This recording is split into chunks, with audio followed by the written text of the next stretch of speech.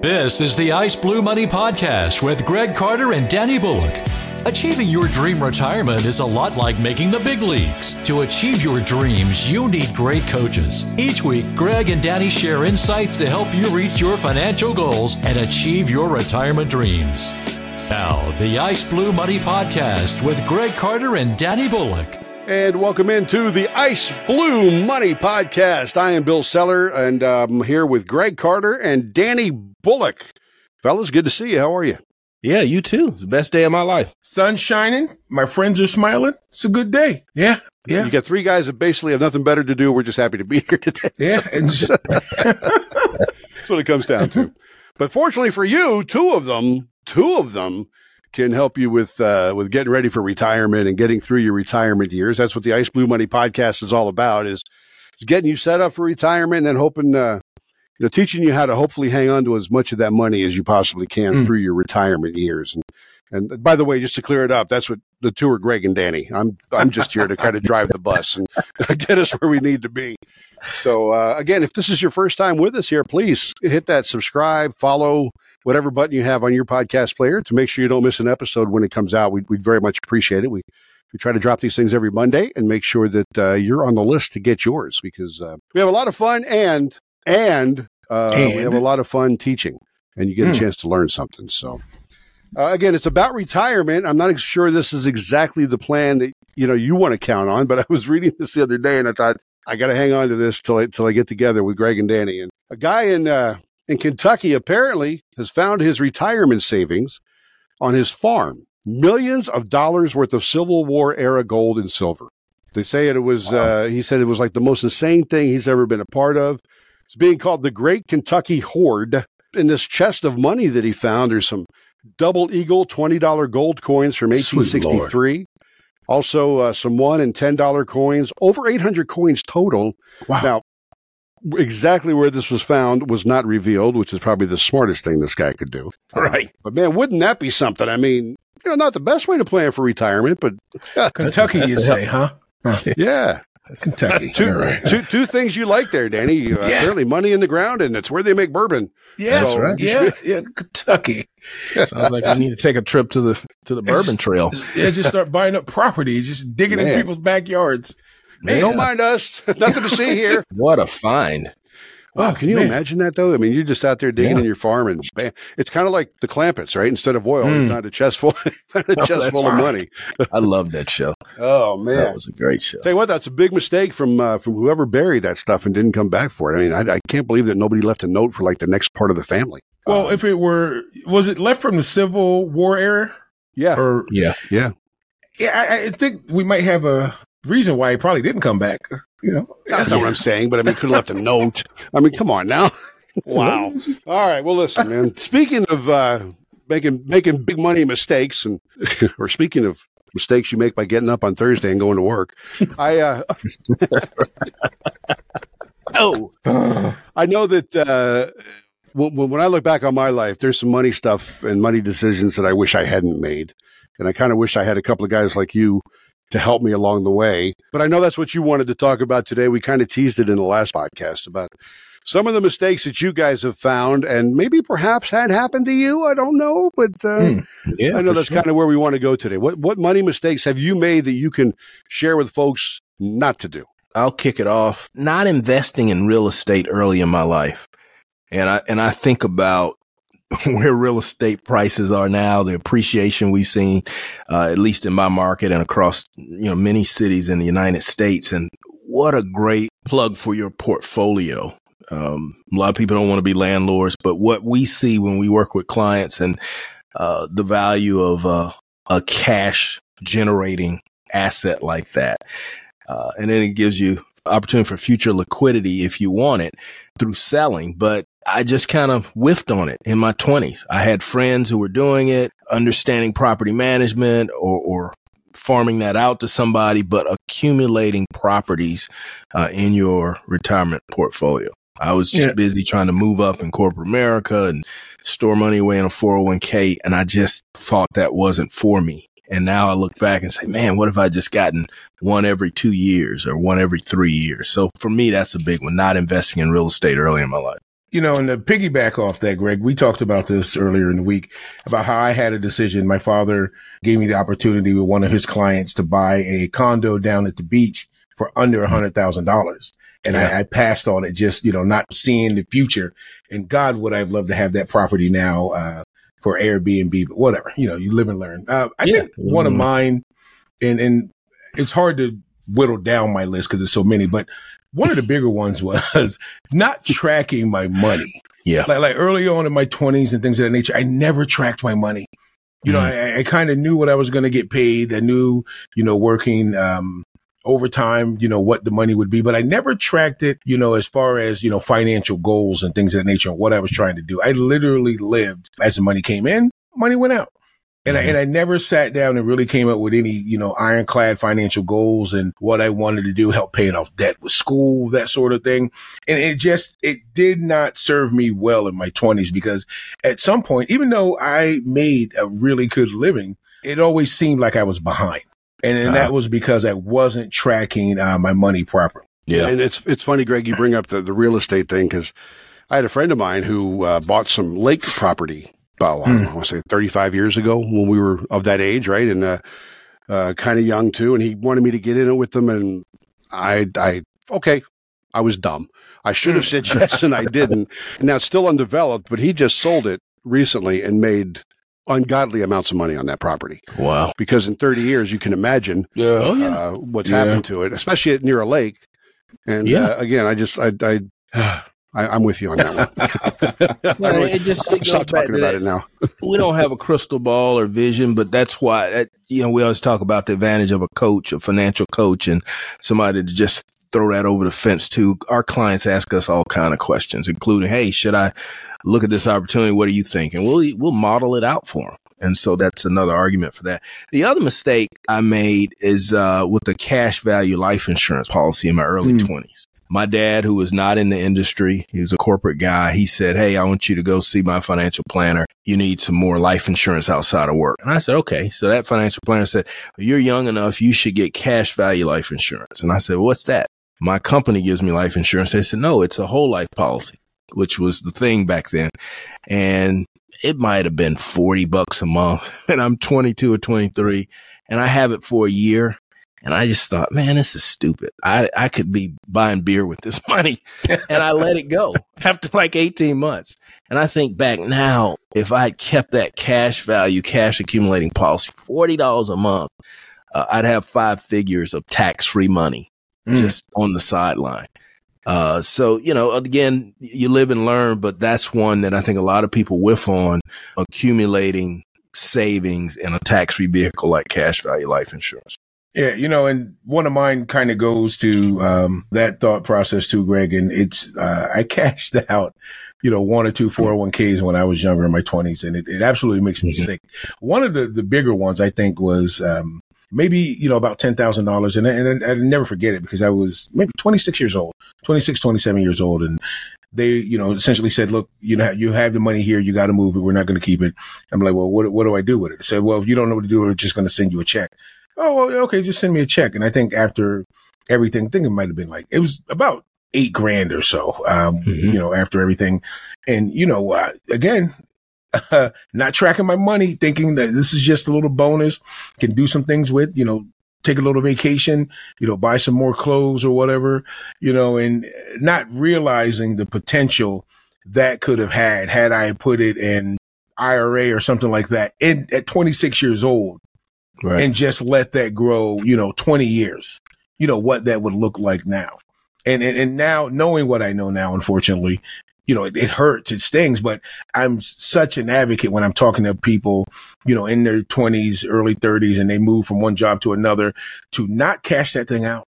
Like you are losing compound interest power, you know, power of time, all of those things. And again, when you're, you know, 20s early on and stuff like that, you don't realize a lot of this stuff. And that's why it's good for you to get a good coach who can really lay out some of these things and the power of some of these financial decisions that they'll have on your future if you mishandle some of it. So that cashing out the 401k just still, you know, haunts me. The cockiness of our 20s. Yeah. Right. You can't tell me anything. I got this figured out. Because, boy, it's kept kept some of the best of us behind, right? Yeah. You know, at that age, you're like, no, I got it figured out, right? Yeah, I'm good. You think you're living for the weekend. You know, that's what you're thinking of. The next thing along those lines of retirement plans, one of the things I wish I had done early on was to save outside of my employer-sponsored retirement plan. So you talk about a 401k, but to have, you know, a Roth IRA when you're eligible to contribute to it and have that accumulate tax-free, or even a small brokerage account. I think oftentimes young people go into jobs and they want to do well and move up. And so you're just heads down on that. And you say, oh, yeah, I signed up for the 401k. Whatever they told me to enter for my elections, I did it. And then I never looked back. But what about outside of work and just having a little nest egg on your own? Not bank savings, but investments. And so that's something when we look at the time value of money and a person's horizon, or saving time frame, it really could make a difference if young people start saving outside of work with investments. Yeah. Well, what do you say to young people though who are like, man, I'm barely able to even buy gas and that kind of, how am I supposed to save? Yeah, well, that's the other thing that we look at, Bill, is a lot of times we can refinance the finances. You've heard me say that before, and I'll jump to my next one, which is a lot of times young people aren't set up properly with their taxes, with their deductions at work. They're not talking to a tax professional, and then they look forward to the tax return. I used to do it. Danny, I'm sure you did it. Yeah, absolutely. I'm going to get a tax return. I'm going to do this. Well, you don't realize that the government held your money all year long without any interest. And yeah, you're getting it back, but they didn't give you anything for it. And so if you've got proper tax plan, even as a young person who's on a tight budget, maybe there's some things we can do to get you some additional deductions legally, and optimize your tax liability so you're not getting a return. And so you're keeping more money in your paycheck. Not only did they not give it back, but they made money off of your money. Absolutely. Right. You know, so. You know, and when it comes to, you know, I was talking to a younger individual about, you know, that situation, not having enough money to save, I'd tell them two things not to do, which, you know, I did at one point, and it was dependence on credit cards and not having an emergency fund. You know, when I first got to college, I'll never forget this. The very next day I had a credit card. Yeah. And the individuals there who were offering the credit cards were there for the free stuff, you know, whatever. They're filling out the applications. We never knew we would get approved for it. Lo and behold, a couple of weeks later, I get a credit card with a $2,000 limit in the mail. Do you know what it does to an 18-year-old who's never really had any money? You got $2,000 and you're away from home. You know, it built up this dependence on credit cards where, you know, again, you're always behind trying to just pay off and, just pay the minimum balance.